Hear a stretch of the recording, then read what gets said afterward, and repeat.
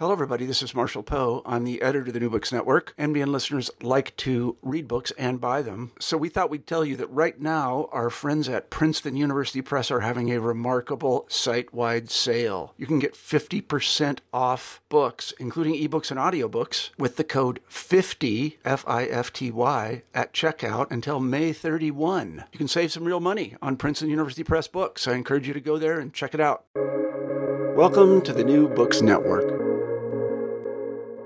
Hello, everyone. This is Victoria Lupashko, one of the hosts for the New Books Network. Today, we are here with Dr. Sandro Galea, Dean, and the Robert A. Knox Professor at the Boston University School of Public Health.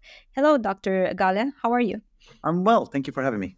Absolutely. Welcome to our channel, and thank you for agreeing to talk to us about your new book, Within Reason, A Liberal Public Health for an Illiberal Time, published by University of Chicago Press in 2023. I know you're familiar with the NBN podcast setting, but I still wanted to invite you to tell us more about how you came to this project and what got your thinking going about liberalism and public health. Well, in many respects, this project reflects thoughts that I've been having about the field for many decades, but the project really was catalyzed around COVID. So in 2020, when the world was gripped by the COVID pandemic, my initial focus in 2020 was on understanding the causes of the tragedy that was unfolding in the US, which is the country where I live. And that led to my writing of my book, The Contagion Next Time, which came out in 2021. Mm-hmm. But as I was doing that, I began to think more and more about what we were doing, how we were doing, what we were doing in public health. And I started looking around and thinking carefully about the measures we were taking, the extent to which we were balancing trade-offs, how we were thinking about valuing health and valuing other important aspects of human life. And I started writing a series of blogs on my Substack, which is called The Healthiest Goldfish.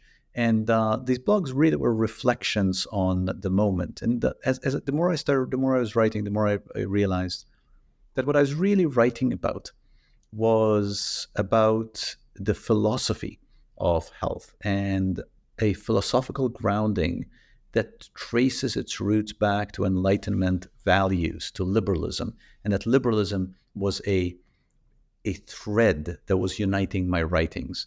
And after some thought, I decided, let me see if I can combine these into a book that is united by this concern with liberalism. Wonderful. And as you say, that is the thread that goes through the book. And, there are three major sections accompanied by the introduction and the conclusions. And the goal is to, and I quote here, help us see where and why we have gone astray and to begin to chart a course back to liberal public health, one that regains the trust of the populations, end of quote. So, I was wondering whether you could say a little bit more about the title itself, because we have the liberal and the illiberal time. Yes. Yeah. Yeah. It's a bit of a tongue twister, I realize.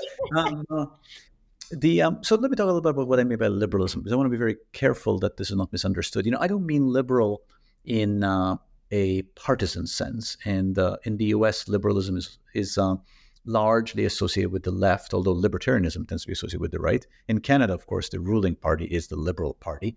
But that's not the term in which I'm using liberal. I'm using liberal in the more classic sense of the word, as in reflecting a way of thinking about the world. As I said earlier, that arises from Enlightenment times. And liberalism means centering, above all, autonomy of individuals, thinking about empiricism and data as informing the progress we make as a society, not leaning on ideology and belief, and thinking about reforming the world slowly on a scaffolding of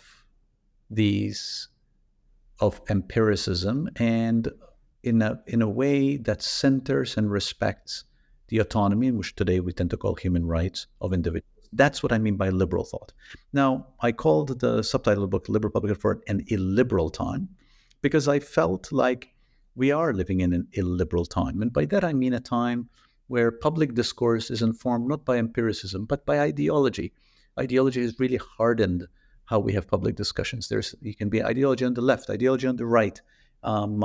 We have taken to neglecting empiricism and the dispassionate analysis of the options available to us. We have closed off our mind to trade-offs and to thinking about the range of values that we hold dear as a society. We have been willing to sacrifice the autonomy of individuals out of a pursuit of some ideologically defined greater purpose that often does not concord with what individuals want for themselves.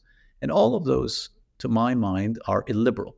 So I am urging that health in particular, and I'm writing from within health for health, that health in particular needs to be cognizant of this and shift back to a liberal way of thinking. Absolutely, and as you're mentioning these things, I remember right at the offset of the book, you mentioned a few obstacles to achieving this, right? To achieving liberal public health, and the things that we kind of accrued over time, and this engagement sometimes with different thoughts, right? So I was wondering whether you could tell our audience about these key obstacles, and the way you see them. Well, I think there are a number of these obstacles, but let me try to enumerate them. I think number one is we have been reluctant to accept that health is but one aspect of a set of values that we want to promote as a society. And the COVID gripped us in a moment where we were interested only in health as an outcome, rather than recognizing that health is a means to an end, and that end is living life fully. Number two, we did not seriously and honestly engage with conversations about trade-offs, that to achieve reduced likelihood of COVID transmission, we may have to impose restrictions that result in students learning less in school, the economy doing less well, and these are trade-offs, and we were not honest about the appraisal of trade-offs so that we as a society could make decisions that balance these trade-offs. Number three, we leaned heavily on communication via social media, and which of course was the medium that had dominated public conversation. But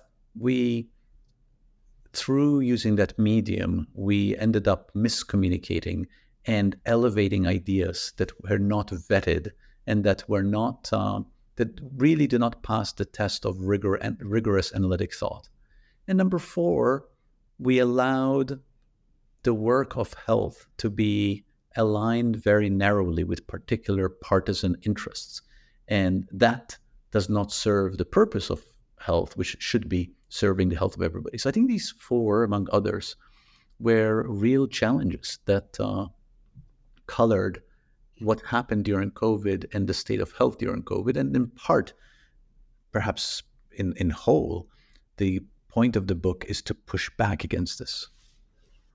Right. And, you mentioned, you talk about United States, because that's the country where you live. And, of course, familiarity with context is extremely important. But I think we can, we're safe to extend at least, if not all, of the concepts and the conversation that these concepts bring to other parts of the world as well. And, thinking about health, right, as one of the things that will serve good living, right, and all of this, I think it can open a conversation pertinent to other parts of the world as well. Yeah, no, I mean, I wrote from a place, as you correctly pointing out, I wrote from the US because this is the context in which I'm living. But I do think that these lessons are generalizable. I don't think that the US is particularly unique in going through an illiberal moment. And I think the prescriptions of thinking about health within a liberal frame are very much applicable to all sorts of countries. Right, absolutely. And we as we get into the book, right, the three sections, they comprise, as you said, of essays that you wrote in the newsletter, right? Mhm. And the first section, called Foundations, features reflections on the structural forces that shape health and on how these forces have at times been shaped by the illiberalism of this moment. And that's a quote from page 7. And, I was wondering whether you could share with us some of these reflections that are, part of foundations. Yeah. So, a lot of my writing before COVID has been around the forces that shape health in the world around us. My blog, a Substack blog, is called "The Healthiest Goldfish," and the reason it's called that is based on this metaphor around the goldfish. And many people have told the story in different ways. David Foster Wallace did it in a commencement address, and really, the point of it is that what really matters to the goldfish is the water around it, right? And as a goldfish, you often don't realize that. You don't realize because the water is so much around you. You don't think about the fact that you are shaped so much by the water around you. So a lot of my writing, both my academic writing, I'm an epidemiologist, is about context. It's about the forces in the world around us that shape health and how context is often invisible. So that's why The Healthiest Goldfish is the name of the Substack. Now, take that lens, the lens of looking at the world through the ideas of context, through the importance of context in the world around us, and apply that to what happened during COVID, where really it was the ideas of the world around us that shaped the experience that we all had. So, one particular example, for example, would be the decision soon after COVID hit to encourage everyone to work from home, who could work from home, to work from home. Now, at face value, right, that's an easy decision. You say, look, it's an infectious disease, it's spread person-to-person contact. So if you can work from home, right? So at face value, that makes a lot of sense. However, when you stop and think about it for a second, and you look at data, we knew data before COVID amply showed that people who were in the top 25% of income, top quartile of income, where a majority of those, 60 something, 65% of those people could work from home. But people in the lower 75% of income, which is the lower three quartiles, only a minority of those people could actually work from home. So when COVID hits and we say, if you can work from home, you should work from home, what we are effectively doing is we are saying that we are going to create greater protection for those with higher income because they can work from home than for those with lower income, right? So this was an example of where our thinking and our decision making in the context, in the water that we were all living in, time of COVID, acted in ways that I think are counter to the liberal principles that we want to adhere to. And because those principles would say that we should center first and foremost the health of those who are most vulnerable, and people with lower income are those who need protection more than people with higher income. So we acted in a way through illiberal thinking, and by that I mean ideological thinking and not thinking through the trade-offs of what we were incurring, that ultimately harmed us as a society. So that's an example, I think, of a element of context and decisions that were made without thinking carefully through the trade-offs, the implications, who was hurt by these decisions. Absolutely. And, we've seen in the United States and, North America as well, right?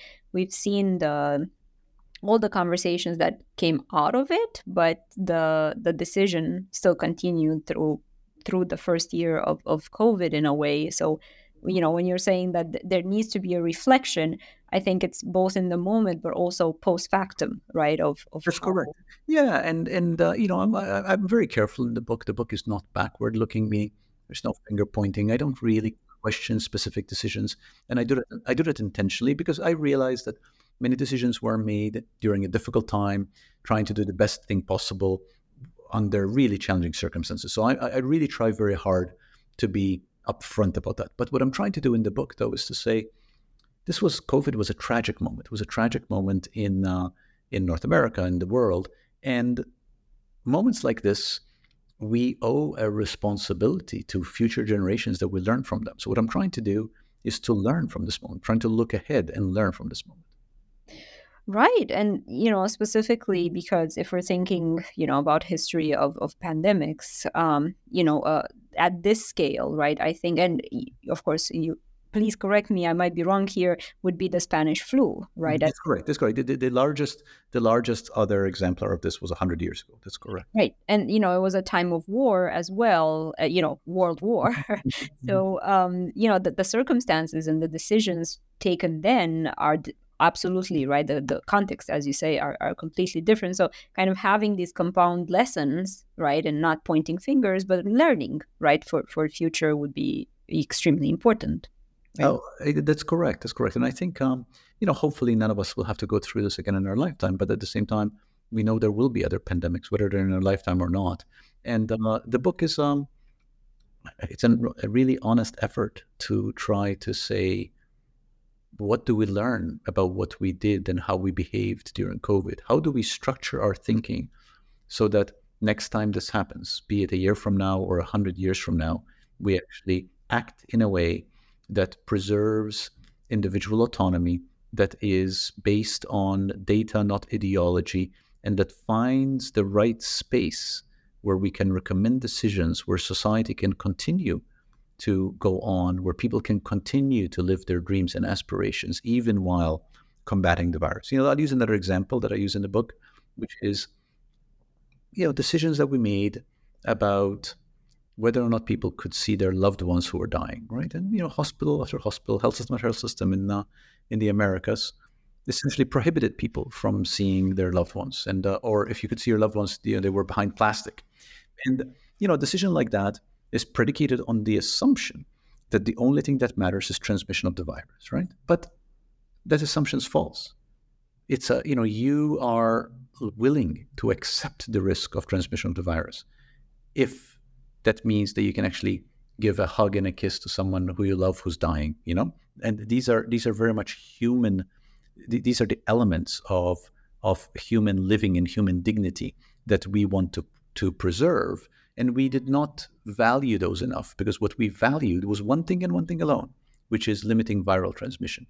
And that forgets that human life is not simply about the absence of disease. Human life is about dignity. It is about sorrow. It is about joy. It is about love. It is about friendship. And we should not be prepared to sacrifice those just to limit transmission of a disease. Absolutely agree. Yeah. And I think we all have, our own personal stories where we couldn't see a loved one, passing. And I think that probably would be a subject for a different book or a new book. Yes. Right? Or a whole book just about that. Yes. Yeah. Right. But, to continue on this track, the section 2, heresies, brings to light difficult yet essential, in my opinion, conversations about public health. And some of these topics, of course, connect to the first section, foundations. But, I wanted to maybe give one or two examples of, what are some of the topics and heresies, and how does engaging with them promote support avenues for a healthier world?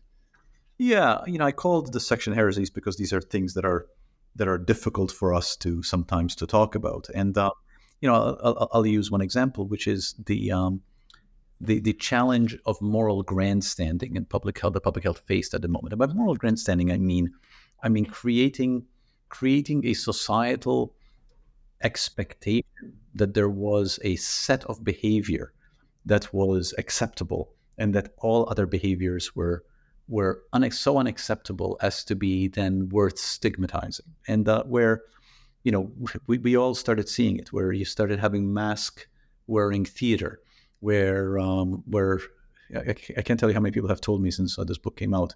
There was this time where I was running by myself, not another human in sight, and somebody from many tens of feet away yells at me to tell me to put on a mask. And smart enough to realize I was in no risk of getting a virus from anybody or anybody getting it from me. So then why do I need to wear a mask?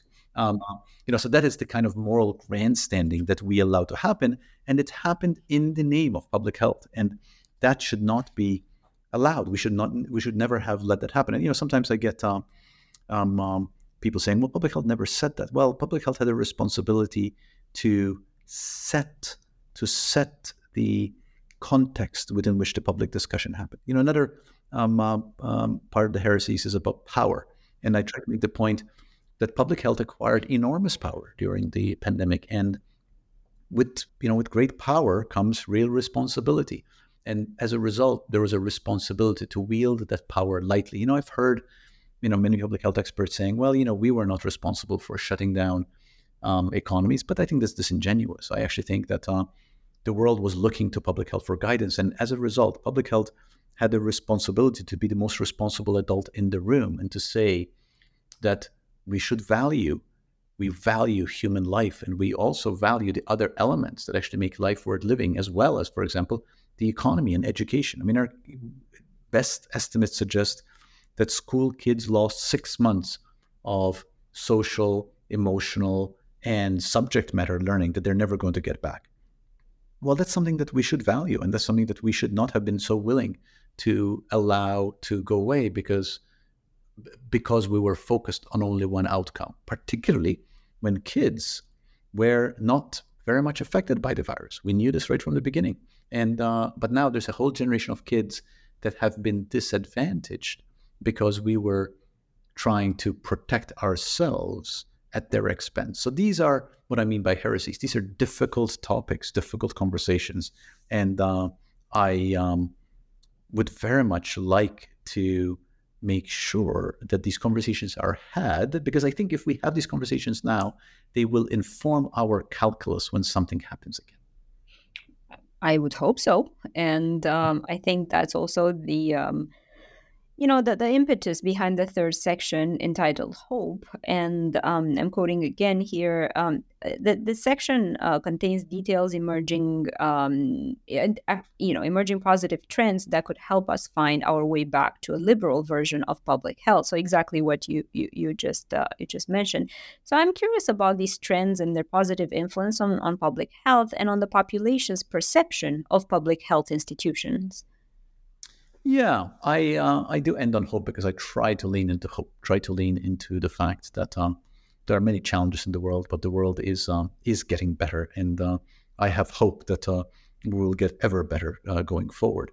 Since the book's come out, right, we have now had multiple opinion polls that show a historical lack of trust in science and in medicine, like by a 25-point decline from before COVID till after COVID, which is really alarming and paradoxical, right? Because medicine, public health did enormous good work in COVID. I mean, literally millions of lives were saved because of rapid testing and screening and isolation, because of rapid vaccination, right? Literally millions and millions of lives were saved. So you think that this is a moment where trust in science and medicine should be at an all-time high, but no, instead it's the opposite's happening. The trust is lower than it's ever been. So that should make us say, why is that? And my read of why that is because there is a dissatisfaction with the values that guided what we did and with the trade-offs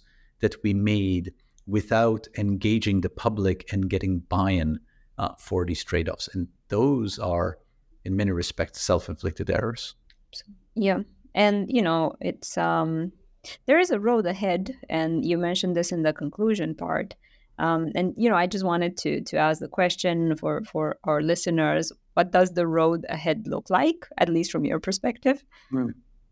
Well, I think the road ahead is this conversation.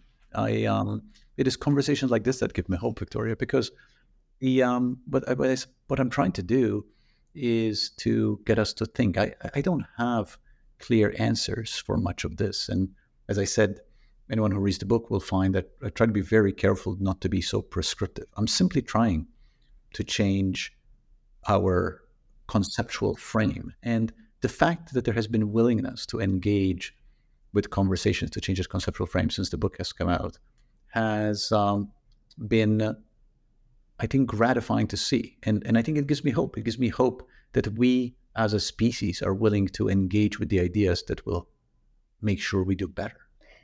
I have hope too. And, I definitely have read conversations about, the I mean, this sounds a bit trite, but the value of life, but not in the sense of what does it mean to live, right, with friendship, with connection, with not just have this constant fear of disease. And I think a lot of the conversation also spills into, right, other not just contagious diseases, right, but cancer, for example, or other parts where as the populations, different types, we're starting to think more about this type of fear and this type of understanding of life, and of course the environment we're in or go in and out at different stages. But we've taken a lot of your time, so I just wanted to ask one more question about the projects you're working right now on. Well, I'm working on a number of things actually with a colleague. I have another book that's just coming out called The Turning Point with my colleague Dr. Michael Stein, which is a series of essays, reflections. Those are sort of written in real time during COVID about different aspects of how the pandemic was unfolding, and about really trying to give a set of real-time reflections, now edited and sort of refracted through the lens, to try to create a bit of what the book tries to do is to create a document of our evolving ideas during the pandemic, again trying to inform doing better in future. So that's a project that is actually just coming to fruition, and I continue to write fairly regularly, about every week or every other week, on my blog, The Healthiest Goldfish. And what I'm trying to do now is to move beyond COVID and really to articulate a practical philosophy of health, to articulate the foundations that should guide our thinking about health, that can serve us in perpetuity, that can serve us well in future years, on which one can then create other thoughts as crises happen. So that's been taking up a lot of my thinking. Absolutely. And it sounds wonderful. I look forward to reading both the book, and I hope a lot of our listeners will check out the Healthiest Goldfish that you write about, and you have your thoughts there. I'm going to thank you very much for your presence with us and for sharing your thoughts and the book with us. And I really hope to have you here soon. Thank you for doing this. I really enjoy the work that you're doing. Thank you for featuring new books. I feel like it is the work you do and elevating new books is an important part of shaping the public conversation. So thank you for doing it.